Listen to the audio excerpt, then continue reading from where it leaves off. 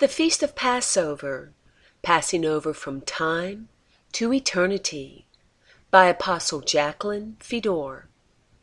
The Feast of Passover is most often thought of in connection with freedom. For the Hebrew, Passover means Exodus. For the Christian, the cross. For the eighth-day child of God, however, it is both of those, plus a whole new era filled with many wonderful changes. Each experienced Passover revealed truth that set mankind more and more free of all that has had him bound since the first Passover. You see, the very first Passover experienced by man was negative and responsible for everything evil that plagues mankind today, including death. Eve was deceived or tricked, but Adam rebelliously and consciously chose to eat the fruit of the mind of God's arch-enemy. Turning their backs on the law of God and his knowledge, they feasted on Satan's lies and self-exalting philosophy, resulting in a catastrophic change for themselves and all that are their descendants. They passed over from eternity to time, from God's kingdom to this realm, from the household of God to the family tree of Satan, the tree of good and evil. The Creator said plainly, "Do not eat nor touch this tree." But they disobeyed, resulting in sin, ending in corruption and death. Their eyes of understanding and discernment closed. They could no longer physically see God's kingdom. Their minds were disconnected from God, and Satan now had free access to them. Their carnal eyes opened. They now saw the world of Satan, a place where lust of the eye, lust of the flesh, and pride of life was the force behind everything they wanted to do. They were consequently banned from their garden home and cursed for what they had done. As they passed over from the kingdom of God to this realm, a free rein was given to humanity to see if they could exist without God's protective law and guiding knowledge. Satan, too, was given time, allowed to see if he could fulfill his challenge to be like his Creator, be like God. With Satan's knowledge seeded into their minds, their natures changed, their desires changed. Sin was now a part of their lives, resulting in death and corruption. They became children of Satan, children of wrath, children of lawlessness, and no longer did they reflect the image of God. With the influence of Satan in their lives, it is really no surprise that they allowed the angels that had rebelled along with him to crossbreed or mate with them, as we see in Genesis 6, produced an altered race of people no longer after its original kind. In other words, they became a different order, a different species than God originally created man to be. They passed over from perfection to corruption, from life to death. A society evolved through these altered ones, guided by lawless angels, based on their desires, not God's. The angels taught them about the different metals and how to work them, making weapons to fight with and protective armor, for now murder, anger, and rage were a part of their lives. They taught about plants and how to use them for cures, for sickness and pain was the result of their rebellion. Astrology was taught to seek supernatural help, but from the wrong source. They showed them how to make jewelry, even taught them to wear makeup. Bottom line, the knowledge of Satan and of that of the angels he led is the foundation of this world. Is it any wonder Scripture tells us to be friends of the world is to be at enmity with God? So we can plainly see the first Passover was not a good one and had an earth-wide effect. In Leviticus chapter 23, verse 2, the Lord says, "These are my holy convocations. These are my feasts." And he lists them. Passover, of course, is among them. The food served at these feasts is not food for the body, but food to renew our corrupted minds. Fresh manna is released for the people of God and is relevant to their time. It is actually a part of the plan of God for man's restoration that becomes apparent or revealed for that era. To walk in that plan, according to truth, causes the people of God to change and move ahead. Thankfully, God does have a plan, and there is a final change, an earth-wide reversal coming. It's the dawning of a new day. In fact, a whole new cycle in man's history has started. 1,000 years is as a day to God. So in His timing, we are now in the morning of the 8th day since He created us. The number 8, symbolic of new beginnings, in itself tells us it is time for change. For this change to be for the better, however, for us to pass over from Satan's world back into God's kingdom, do you agree we must reverse things from where the problem first originated? As Adam and Eve chose to attend Satan's feast and dine on the fruit of his mind, we must dine at the Lord's table and rest in the Word of God. Already, there are major differences being experienced. If you have read any of the blasts in the last few months, you are well aware that the Lord is setting us free of Satan's thinking through release of His knowledge, perhaps the very knowledge Daniel was told to seal up until the end days. Truth is freeing us of the veil of deception that has covered our minds all these thousands of years, clouding our spiritual vision and stopping up our spiritual ears. The study of this knowledge has resulted in an ever-growing decline of interest within the traditional church, however.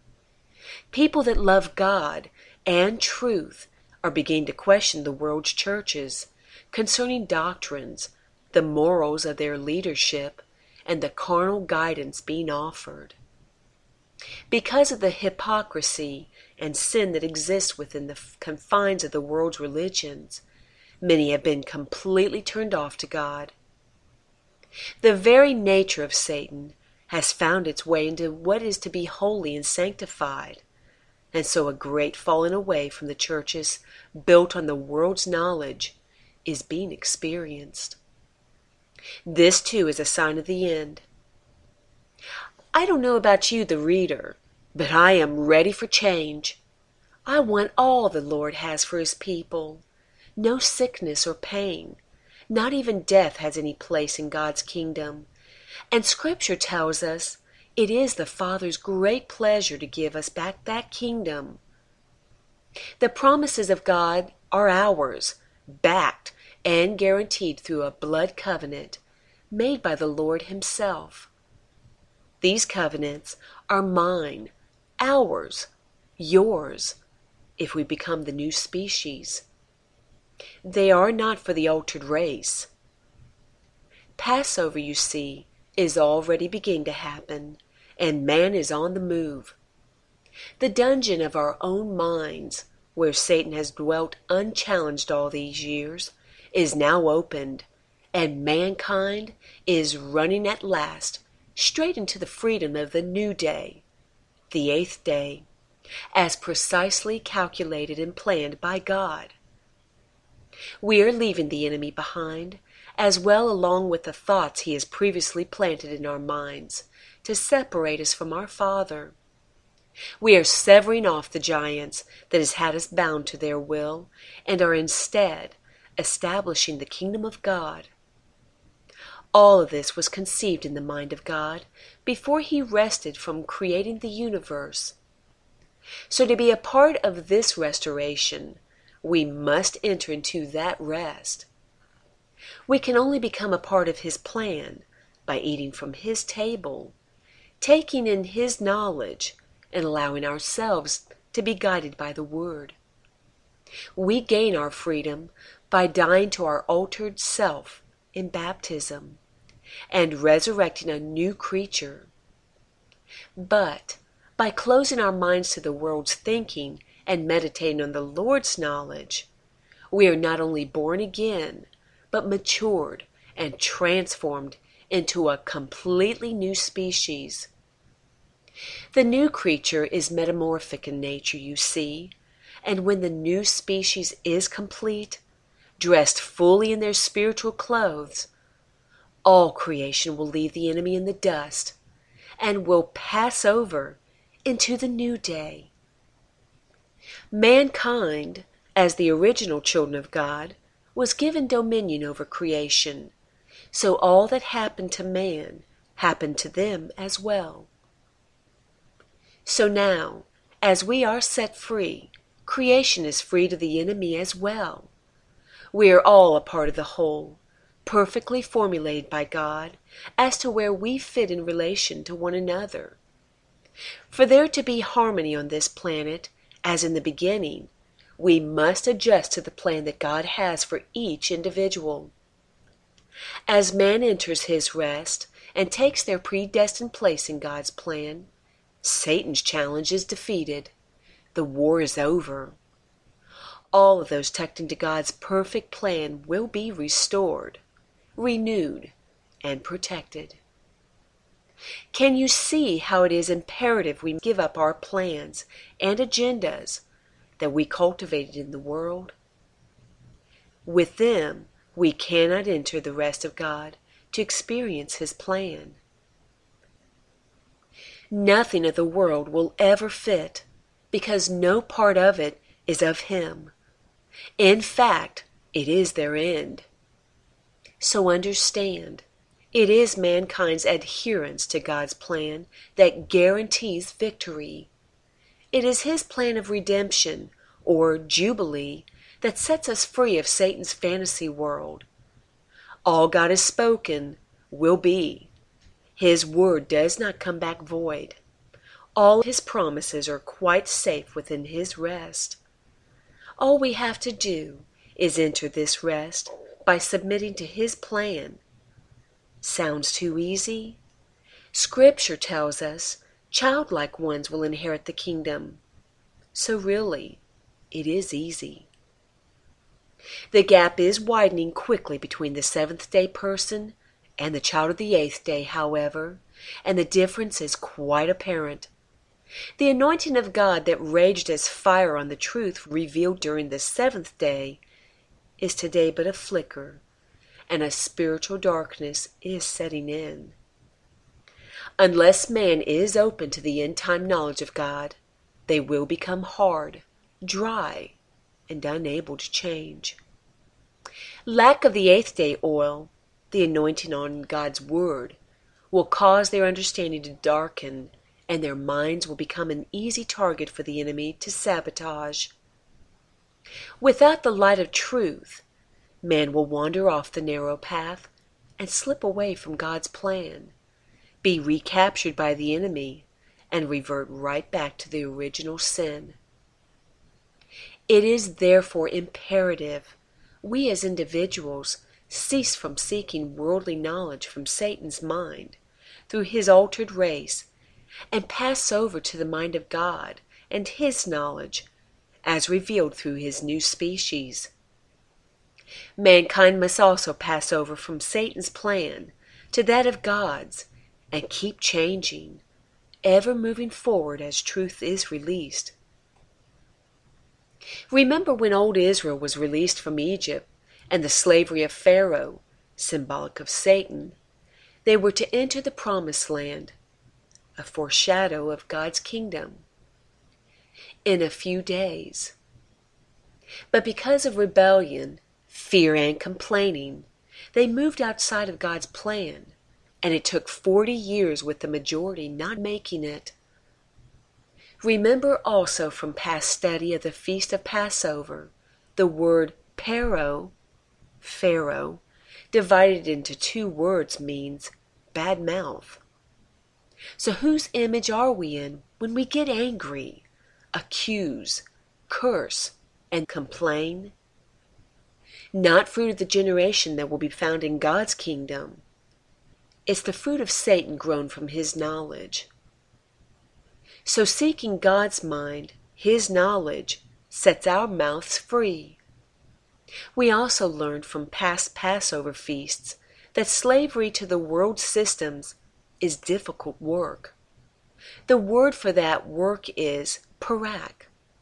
Again, broken into two words means loose mouth. So a prideful loose mouth, guided by Satan's knowledge, produces not only difficult works, but dead works. Because man has decided for themselves what they will do or not do outside of God's rest, and set out in their own strength to make that happen. Satan scores again, as Jeremiah chapter 17 verse 5 plainly tells us. Cursed is the man that does things in his own strength. Many times, man's failure is blamed on God. The truth is, God's knowledge draws us back into his will and plan where all is successful.